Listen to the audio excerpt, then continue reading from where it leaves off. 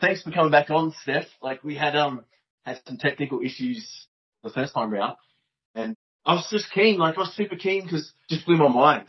Like, all week I've just been thinking about the subconscious. I've been thinking about that period that you were talking about when you're born until about 7 years old, how the brain just absorbs like everything. Haven't got any like self-awareness type thing, or you haven't got the skills to be able to decipher what's true and what's not true.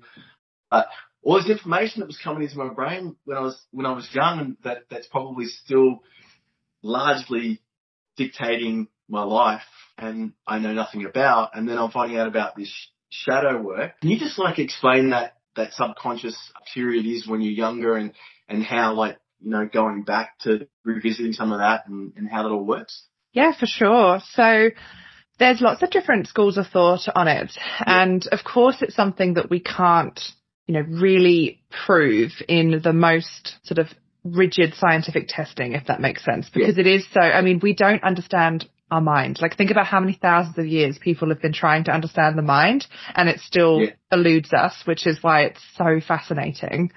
But with the subconscious mind, like, the subconscious mind is basically everything that you're not consciously aware of, but the things that you do automatically. So it's all your habits, it's your beliefs, it's how you feel about yourself a lot of the time. And so much of your subconscious or your subconscious beliefs are formed when you are really, really young. So depending on who you speak to, some people say it's up to about the age of 7.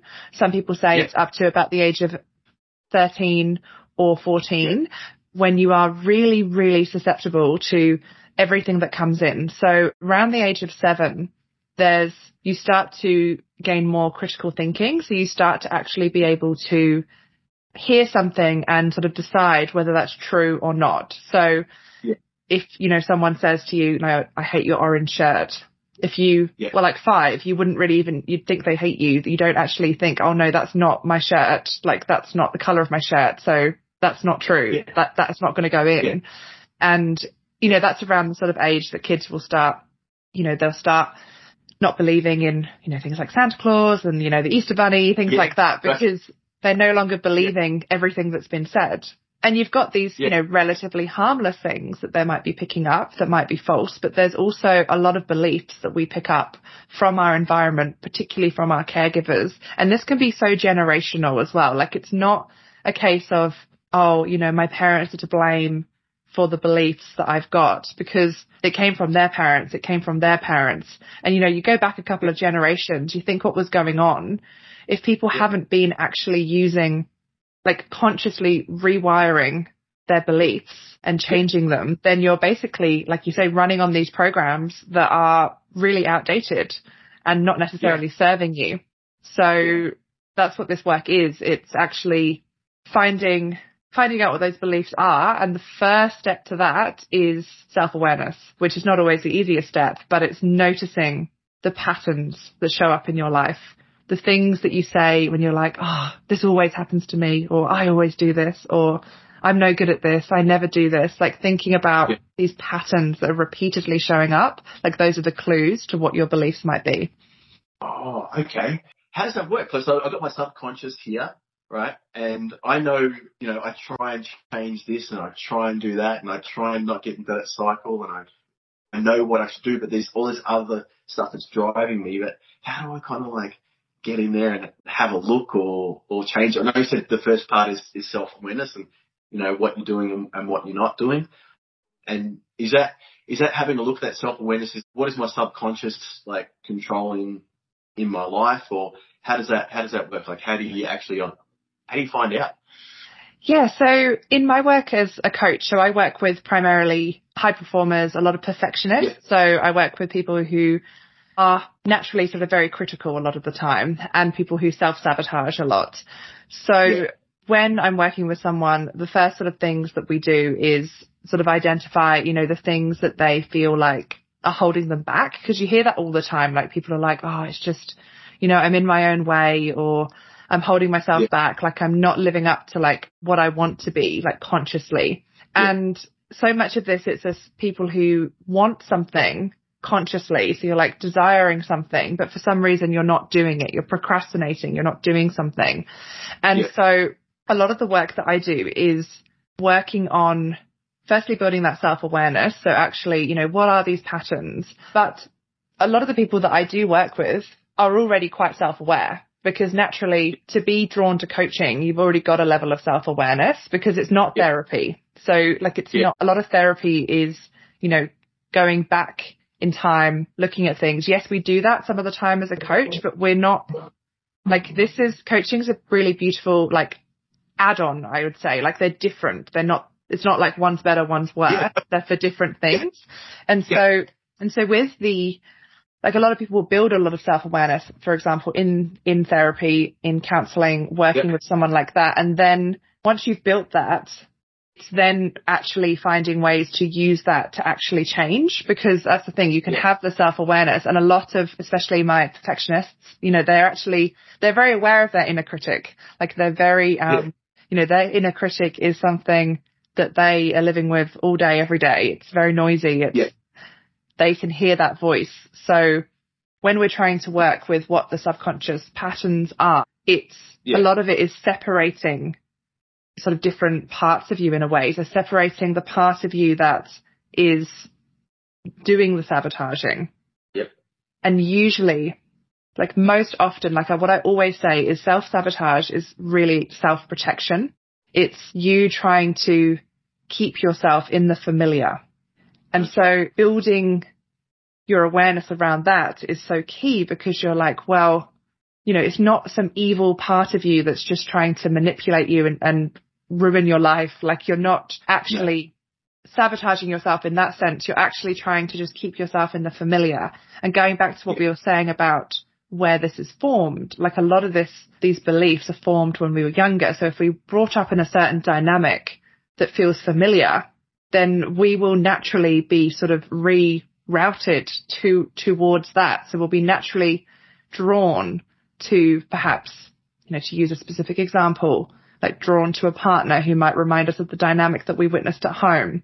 So you might consciously want this sort of stable, loving, reciprocal relationship, but you keep finding yourself in these like toxic, to use inverted commas and an overused words, but these toxic patterns and all these arguments, and you're like, where is this coming from? And you realize that that's what you were modeled. And so you're actually finding that and creating that. Yeah. So that's really kind of the first sort of thing, is that self-awareness. Yeah. And then starting to dive deeper. So once we've got the awareness of the patterns, it's all well and good knowing, because so often people know what they're doing, and you hear that all the time, don't you? It's like, they're like, I know I should go to the gym, but actually maybe I'm a bit tired. Like maybe I'll go tomorrow. Like I know I should do that, but you're not going to. And then so you've got to look at what I always call the secondary gain. Like there's always a secondary gain to your behavior. There's always something that's driving it. Like you're not just doing things for the sake of doing them. And you've got to actually, that's where the shadow work is. It's like, what am I actually getting out of, to use the gym example, like what am I getting out of not going to the gym? Like what is the benefit? Like it could be something as simple as, sometimes there is like a genuine, like laziness. There's something that's not wanting you to do it. You're wanting to stay comfortable. You're wanting to stay in bed. You're wanting to do whatever. Yeah. Sometimes it's even deeper than that. Sometimes there's a fear around being seen. Like maybe you're someone who worries, there's a subconscious fear that if you look the way that you want to look, or you lose the weight, or you do this thing, then you haven't got an excuse to not do something else, if that makes sense. Like maybe you're worried about how that might change things if you start doing something different, because you're always being rerouted to what's familiar, what's the same. That's what our nervous system and our brain, like we are wired to resist change. Like that's what it comes down to. And so much self-sabotage is actually just you trying to protect yourself and stay the same where it is known and where it is safe, even if that's not good for you. Yeah. Oh, I know it in my, I know it in my own life. Like I can see that, you know what I mean? And, that familiar, going back to the familiar all the time. I know what you're saying there. And I suppose, like I heard that reptilian brain, I don't know like how true that is, but that going back to that sort of, that safe place that, I mean, I guess it's an evolutionary thing, going back to it. And I can see how what you're talking, you identify that secondary thing and you know it's there. But what are the like tools to like push past those like points? Do you have to just, knuckle down and just do it, or like how do you get out of that?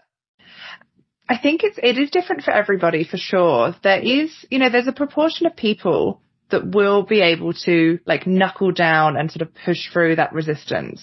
Yeah. How, like, thinking like the David Gogginses of the world and people like that, there are, and I think we can all say that, he's wired pretty differently, for sure.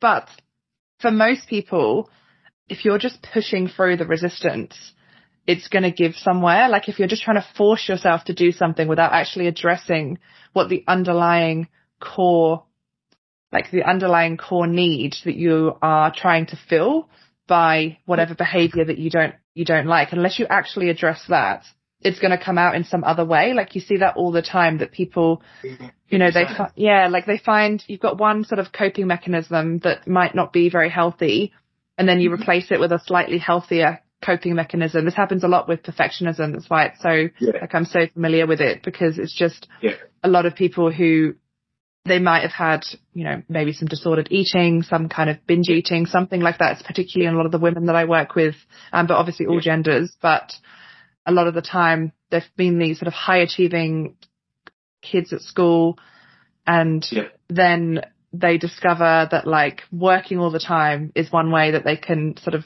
ease their anxiety, that they can feel good enough. But like you haven't really solved the issue that you're not feeling good enough, if that makes sense. No. So you're just trading it. And yes, there's obviously, there's much healthier coping mechanisms than others. Like, and that's not to say that, like, I know for me, I certainly did that with running. Like running became, like a few years ago, I was really into ultra marathons. And before I had some much less healthy mechanisms, but like I still ran ultra marathons to the point that I gave myself a stress fracture. So I still hadn't really dealt with the actual underlying need. Like, why am I always needing to be busy? That's another thing that people self-sabotage all the time. It's like filling their day up with so much stuff, and so that they never have to sit with themselves. So if you're going to go through this sort of process of rewiring, there are many things that you can do. Like one, again, some people are going to be able to just push through and just move on to the next thing. But most of the time it requires, again, this really deep, like inner work of actually looking at it through the lens of non-judgment, being really curious and asking yourself, where has this come from? Like, where did I learn this? Like, where did I learn that this was the way that I had to act to, be good enough or receive love or do this? And how can I start building my tolerance to expand your comfort zone? Because so much of it is slowly building your tolerance. Because like I said, with self-sabotage, you're trying to stay within this comfort zone. And so if you're going to stretch that comfort zone, the David Goggins of the world, they can just like run straight past that comfort zone and not even like it's not even there. Most people need to widen it a little bit at a time. So it's finding like sustainable ways to do that, to get more comfortable being uncomfortable in general. And you hear that all the time. It's quite an overused word now, but it like phrase. But it might not even, this is the interesting thing I always find as well. It might not be the thing that you think that you are trying to work on, that you're actually working on with it, if that makes sense. So you're actually pushing your comfort zone in other areas. So it might be, like, I'm a yoga teacher as well. So it might be going to yoga. Like that's that's what you're trying to do in yoga, is you're getting comfortable, calming your nervous system down when you are in an uncomfortable pose. It might be getting used to setting boundaries. That could be something that's really stretching your comfort zone, is saying no to people. Like that feels horrible to a people pleaser. That's like someone, getting them to put their hand on a hot grill for some people who that's their, it might going to like a new hobby or a dance class, something that you are going to suck at and you're going to be terrible. And you have to be a beginner again and get comfortable with that, making mistakes. So building your tolerance for being uncomfortable and then going to the thing that you're trying to actually change. Because a lot of the time, the thing that you're focusing on, like it might be too much to try and change that immediately when you haven't got used to that discomfort, if that makes sense. Gotcha. Yeah. And so it's like, so you're having a small win and in a new area, and you're developing some forms of discipline and you're just moving forward and forward in that area. And then you go and push it over to another area where you can, okay, I can do this. I know how to have wins. I know how to push forward. I can go in this area and push myself a little bit more. And probably, I know myself, like, you're like an ultra marathon runner. I hate running. My dad was a runner and I wish I could do it. And it's probably just because I can't push myself past that point. And I choose not to push myself past that point. I don't want to say the wrong words, but I found myself, like, I was like, okay, we'll do 5 minutes on the treadmill. I did 5 minutes on the treadmill. It seems like nothing, I know, but then I was like, okay, we'll do 8. Exactly. Okay. Yeah. Great. And then I did like 10, and I was like, oh, great. And I noticed that when I was then doing other stuff, I was like, I can make, like in business, I can make 5 more phone calls. Mm-hmm. I pushed myself to make 4. And it just started becoming this little, like, almost like a little game with myself. And I started to just gain this momentum in that. And it was just from the smallest thing. And I say to my friends, kids or whatever it might be, when they're not looking after themselves, and I'm just like, you know what? Just go walk for 5 minutes on the treadmill, just for 5 minutes. And I guarantee it'll start to build something, and, you know, you can change from there. Or just do it small and then just grow from there. And I'm not exactly what you're talking about, but you are talking about those small wins and then pushing them over to another area of your life and being able to win. Yeah. And exactly what you're talking about there is building self-trust, because you're actually, you're doing the things that you say you're going to do. Because when you're self-sabotaging, you're constantly breaking promises to yourself. And all that's doing is eating away at your self-esteem, which then makes you not even believe the things that you say that you're going to do. So by setting yourself smaller goals, and it might seem like nothing, like you say, you're like, oh, 5 minutes on a treadmill. And although the funny thing is I couldn't spend 10 minutes on a treadmill. I can't run on treadmills. And that's like, I need to be outside. So like, that's funny as well. So, but that's the thing. It's like, it's like, you know, that whole thing of that proverb that's like, you know, how do you eat an elephant?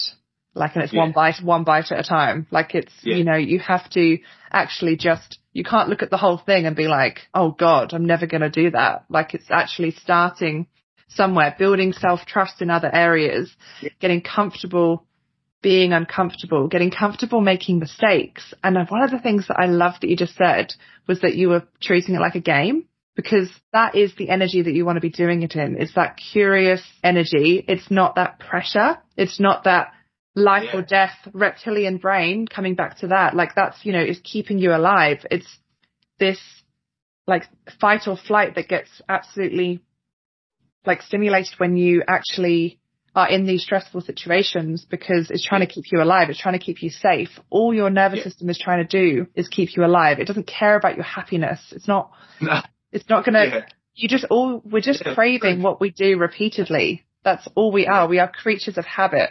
The more you do something, the more you want to do it. Yeah, gotcha.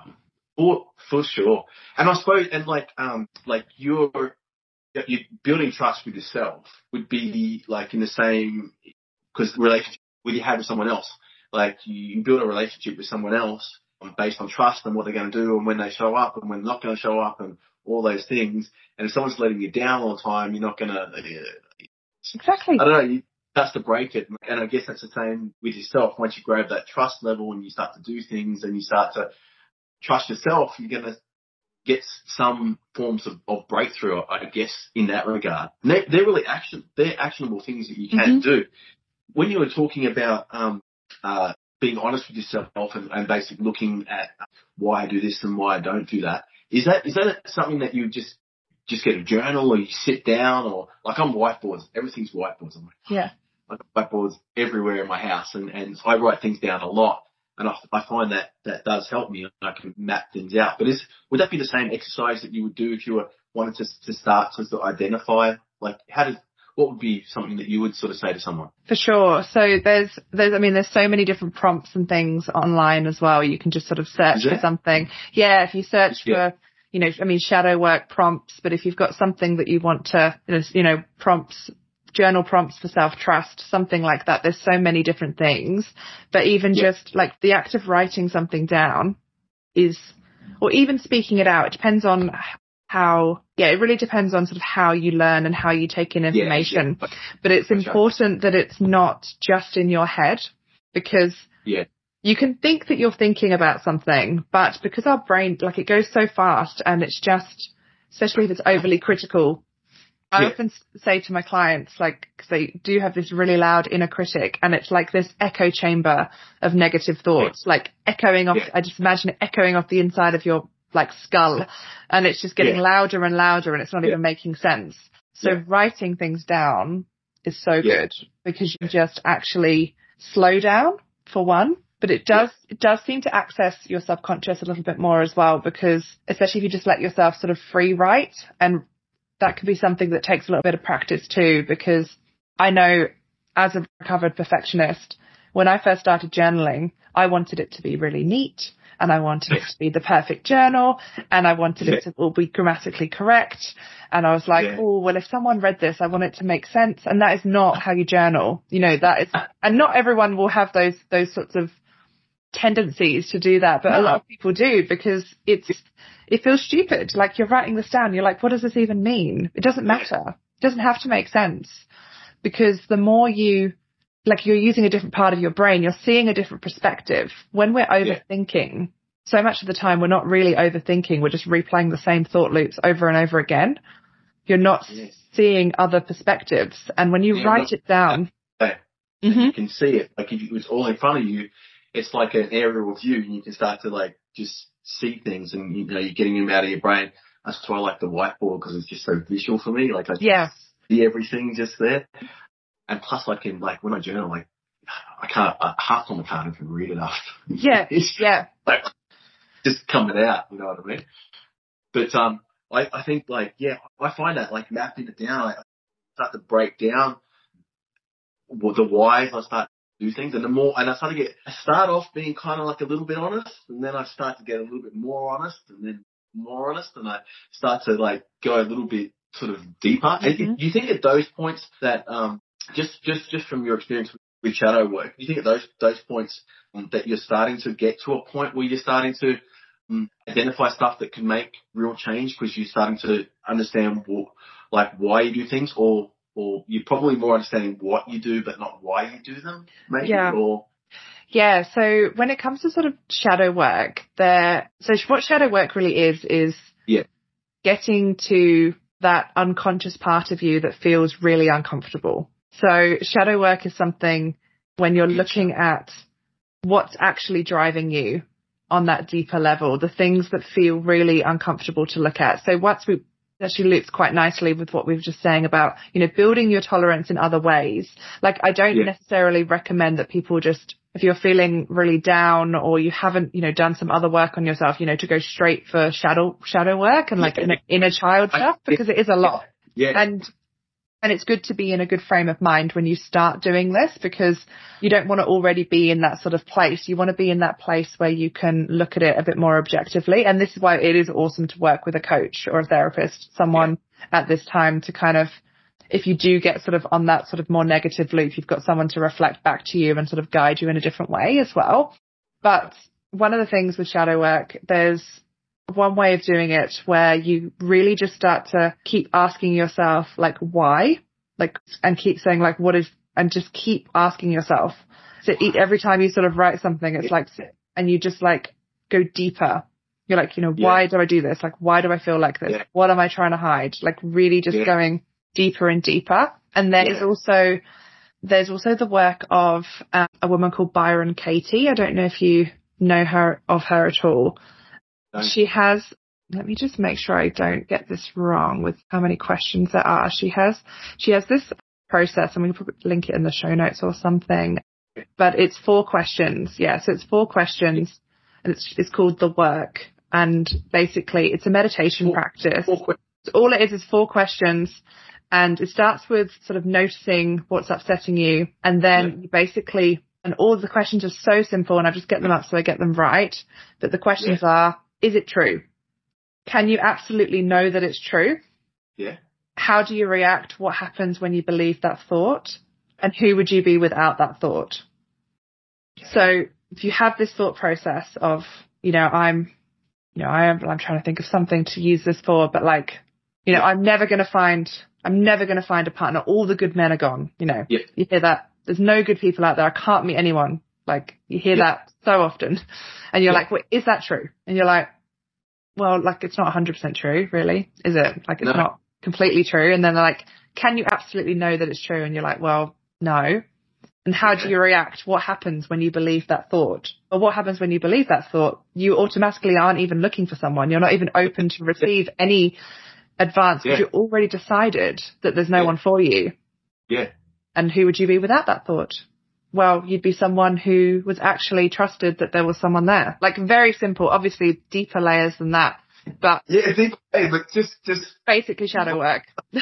Or questions. Yeah. When it's like, that's a little bit of an arsenal. Like, if someone's gonna, come to me with something, like, I could say, hey, look, just have you asked yourself these 4 questions? Yeah.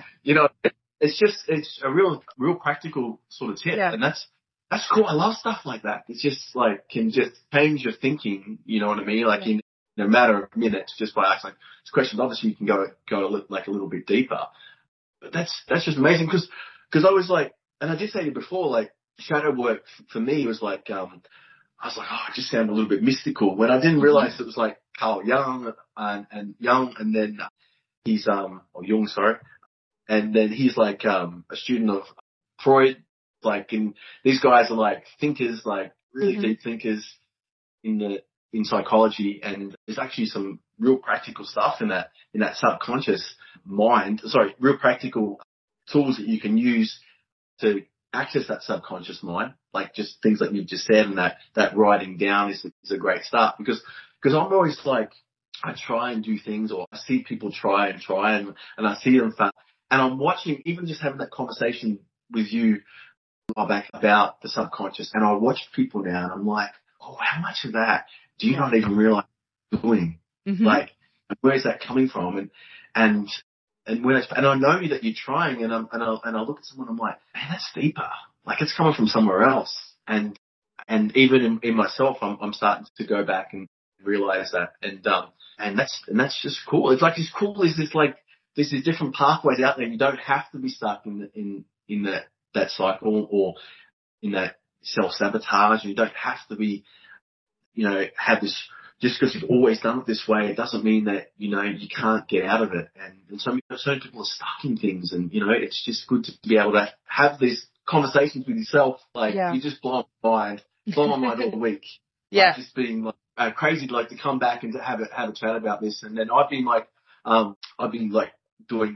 listen to like Carl Jung podcast, like just going back, and then I've been just looking at shadow work as well and subconscious stuff, and I was really excited to get you back on. But just like the tools that you've already given me, like, so far, like, it's just great, just mind blowing out of that. Because it came to me, like, this all came because I had people just ask me questions that I just couldn't answer about cycles and self-sabotage, and I was caught in my own sort of cycles and self-sabotage myself, and I was like, okay, I thought I had this tools that was kind of working for me, but I just wanted to put it out there because I wanted to be able to say to someone, okay, well, have you thought about this, or have you thought about that? But then I was like, okay, well, I can talk to someone and say, hey, listen to this podcast, and you can maybe draw some information off that. And it's been crazy because, I mean, like, in your line of work that you're doing now, because, you're a veterinarian, and you're also like a life coach, and you're doing shadow work, and hypnosis as well is part of what you do. Are you seeing people getting these like breakthroughs, and they've been caught in these places of, like, I'm going to call it bondage. I don't know if it's the right word for it, but it feels like what it is. When you're caught in something, it's like some sort of bondage. Are you seeing people like break through by using these tools? Oh, absolutely. So I trained as a vet. That's what I was doing for however many years. So I have, and then the last couple of years I've trained as a life coach, and I've also basically done this other certification in like it's hypnotherapy and it's like it's energy healing as well, which for me, if you told me that 5 years ago, I'd been like, what the hell are you talking about? That sounds very sus, because I was very, I definitely was not someone who was even open to that sort of thing.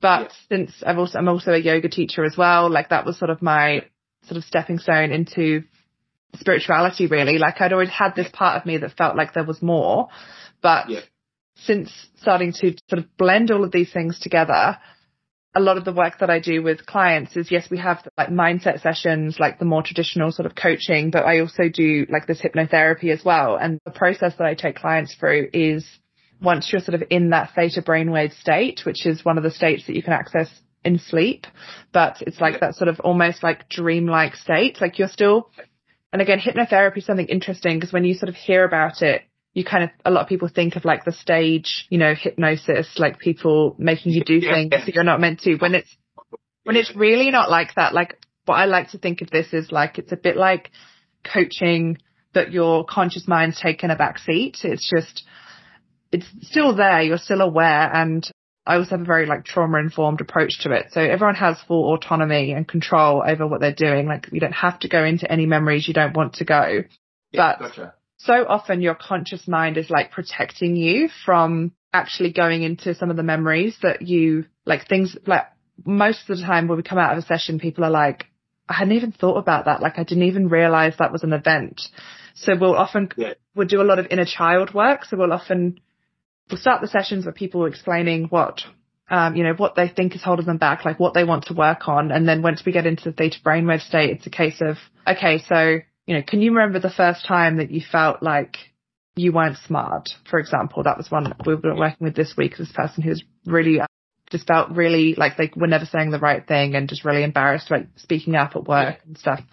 And it was like, she went straight back to this memory of like her older cousins or something, like making fun of her when she was 5. And she was like, I didn't even know that I remembered that. Like, she's like, I don't even remember that. And basically what we do with a lot of this work is we go back to these memories and we know that we're not changing these memories, but you're changing the beliefs associated with them. So we do work to let go of those beliefs and then call in some more empowering beliefs and really work on accessing that, because this goes back to what we were saying at the very start as well. It's like when you're young, you believe things that people tell you. Yeah. When you're older, someone, you can have someone who loves you and they tell you every day that you're beautiful, you're smart, you're wonderful. If you don't believe that, you will just not even hear it. Like you won't even let that in. And so when you're in this theta brainwave state, it's like those defenses come down a little bit. So we can actually call in things that are going to serve you. Like, the feeling of, I am safe. Like I am loved. Like my voice matters. Things like that, which again sounds a bit woo woo, potentially sounds a bit fluffy, but it's unbelievable. Like I've experienced firsthand myself, and I was someone who was very skeptical about things. I don't necessarily I'm clinically trained. Like I don't. I question things and show me the science. Yeah, exactly. And there is, it's just something that we'll never be able to like fully prove, but it is incredible. Like when you actually, like how you would show up if you let go of those beliefs. Like it comes down to that work of Byron Katie. It's like, who would you be without this thought? When you're in that subconscious state, you actually allow yourself to move past what you know in your current reality, like what you're currently creating. And you can be like, okay, well, who would I be if I truly believed that I was actually good enough and that I was important or smart or whatever it is, or worthy of money or worthy of love or anything. So it's fascinating. And it's like, is it like, it's like dropping that guard a little bit so you could like just let something else sort of in a little bit, like so taking back seat so you're open to hearing it because your defenses are down, like that inner child belief that you got because you couldn't critically think back then is like his guard. But if you're in that brainwave state, that kind of drops away for you to be able to get through that. Is that what it is? It's like dropping the guard a little bit. Yeah, it's like your conscious mind. So that's your like critical thinking aspect where you are like, you're basically, your sort of critical faculty is like this filter that's not letting things in. And and so you've got this, we're sort of letting that come down a little bit. So you're actually able to, one, go into some of those memories. And also it takes, sometimes it takes a few sessions as well, because it's like you've got to actually build up that capacity and that trust in yourself. And like I said, your mind is so clever as well. It will protect you from a lot of the things. If there's something too much, it will protect you. Like it won't go there straight away. Like you'll go to other things, because not all of this is from like childhood too. Like especially when someone's experienced trauma, especially repeatedly, like there's other ways that things that can get changed in those sorts of traumatic states. So a lot of it's working with the body as well, working with somatics, actually building awareness of sensations, building the self-trust, actually getting that feedback from yourself, because so often we're just so in our heads, so disconnected from our own intuition, but also our own body, our own bodily senses, how we're actually feeling about something. So much of that work is there too. It's like, where do you feel this? Like, where is it? It's a whole other conversation, but there's more to it too. Well, on mine, like I just like, it's just taking me on a different path. And I've been reading this stuff on like Buddhism lately and stuff like that. I've just been like, just expanding my mind and just like in different areas and stuff like that. Combined with what you've told me and the stuff that I've been reading in the last couple of weeks, my mind is like, I'm a totally like different person to what I was like 2 weeks ago. And the way I view the world, the way I see things. That's why conversations are so like powerful, Like their ideas and like you're doing like some crazy work if you're like lifting people out of those, that some of the stuff of their childhood and some traumatic stuff obviously there, and then they're going on to form like better lives just from the tools that you're providing with them. That's awesome. And I like keeping you like a little bit late because I know you had like a big day. No, it's all good. It's all good. I've got some time. No worries. We've got time. Yeah, I don't want to keep you sort of too long, but like I really appreciate it. I like so like just on the breaking the cycles, the self-sabotage, you would really sort of say you have to go back, you have to take a look at yourself, you have to sort of map it out for the reasons why you do what you do, ask yourself those questions, and it's like, that's a good like starting point, and maybe even I will show notes, asking the questions, those 4 questions maybe could be a good place to kind of start. And it kind of, because it's not enough just knowing what you want to do and then trying to do it and then just failing and then trying again, and you know what I mean? At some point, like even the shifting that you're talking about, like, changing your behaviors and, you got one pattern that might not be so healthy, so you change it for another pattern that's a bit more healthier. It's still the underlying cause why you're choosing to have patterns in these stressful situations hasn't been resolved. And then you might change it for a good behavior, but like, it depends where you are in life. Like, you go down life 25 years, you may not be able to change that into a good pattern, and you still haven't dealt with the stuff that you need to deal with to change. Like, you can't just keep chopping and changing things. You have to get down there if you really want to. Some people are okay. And exactly. Yeah, some people are fine. And that's, people are, you know what I mean? But, and that's cool. But I'm just saying, like, if you want that growth and you don't want to be stuck in these cycles and you feel like you can't get out of them, I don't think it's just as simple as replacing one bad thing for a good thing. Because, you're just going to replace that good thing for a bad thing. Maybe. Yeah, exactly. And it's still going to, like, a lot of the time these things they'll come up in some way. Like, you can bury them down, but they'll come up in some way. They'll show up, and like a lot of people will find, like they think that they're dealing with something and yet they get really reactive or something. They just explode out of nowhere because they're suppressing parts of themselves. They're not that's what shadow work is. It's learning to accept the parts of you that you don't really like or think you don't like, the parts of you that you're like, oh, I don't even want to admit this about myself. But the more you try and keep it down, it's, it's honoring that there's dark and there's light. like there's parts of you that's almost parts of you that almost enjoy the struggle as well. Like there's Yeah, There's, it's comfortable. That's what yeah, I know. it's comfortable, and it's, maybe you love your toxic workplace because you get to bitch about it with your colleagues. Sorry, I don't know if I'm allowed to say that word, but yeah, you can bleep me out if you want, but you get to talk about it with your colleagues, and you get to gossip, and you get to complain about how horrible your boss is, and that you say that you hate your job, but actually, there's something there for you. So it's being honest. It's like, what part of me actually enjoys that drama, and what can I, why do I enjoy that drama? Getting deeper. And then once you find that, you can then decide how you're going to give yourself what you need, or what your younger version of you needed, how you can give that to yourself. And we're not looking to become these perfectly healed robots who never react to anything and always do everything. We're not looking for that, but we're just looking for more freedom, really. It's freedom from these patterns that are actually, trapping us. It's freedom. It is really, and that's what it is. It's compassion for yourself. It's being like, okay, well, I know I've done this, but I now have the freedom to choose again.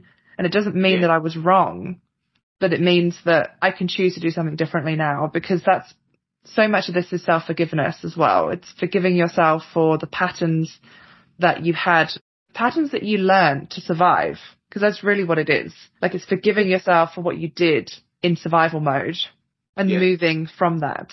And it's not linear. It's not like one day I decide that I'm going to do this, and every day I get better and I get better and I get better. It's up and down, and some days you feel like it's never going to work, and some days you feel like you're invincible, and that's all fine. It's all part of it. No, and it's being okay with that. It's being okay with that, but it's also you got this life, and why not max not that work, and then you get that freedom, and you can enjoy life so much more. You can just be more present. That's my thing. If you've got all this stuff going on and stuff, I find myself not as present. That's just me personally. And why not keep growing and keep learning and discovering new stuff, because you just get to new levels, and just blows my mind. Mm-hmm. And it is love that you, like you say, you've been on this kind of journey of just having these conversations and filling yourself up with these different ideas, because it's so empowering when you start noticing these things. And I honestly feel like it's something that you can't unlearn once you pick it up. Like you say, when you're looking at people and you're like, oh, I wonder if you even know that you're doing that, and then noticing yourself doing things. And it's that amazing separation that you can actually separate sort of you from what you're doing in a way. There's this witnessing of these patterns without making it mean something, and being able to be that little bit. And that's definitely a yogi thing as well, but that just witnessing your thoughts rather than choosing to engage in absolutely all of them. And I find it fascinating. I could just talk about this all day. So even with people, so when I'm looking at people, I wouldn't say it's probably more compassion, but I think it's probably more understanding as a person as a whole. Mm-hmm. There are some of their subconscious, their experiences and these things. And then I can just sort of take them, as it's not that it's not their fault or whatever it might be, but it just doesn't matter. It's just these things have happened to you. They've created you to be a certain way. You might not be able to have dealt with them. But I see you as a different person now. I see you I don't see you just in this moment now of how you're reacting when you're talking right now. I just see you as just from your childhood up, you just I don't know. It just delving into that for myself, it's helped me see other people in a different way. I don't know if it's more compassion, but I think it's more understanding. Yeah, and it sounds like a lot like empathy, and just this the deeper you do the work in yourself, as you realize that everyone else is just as complicated.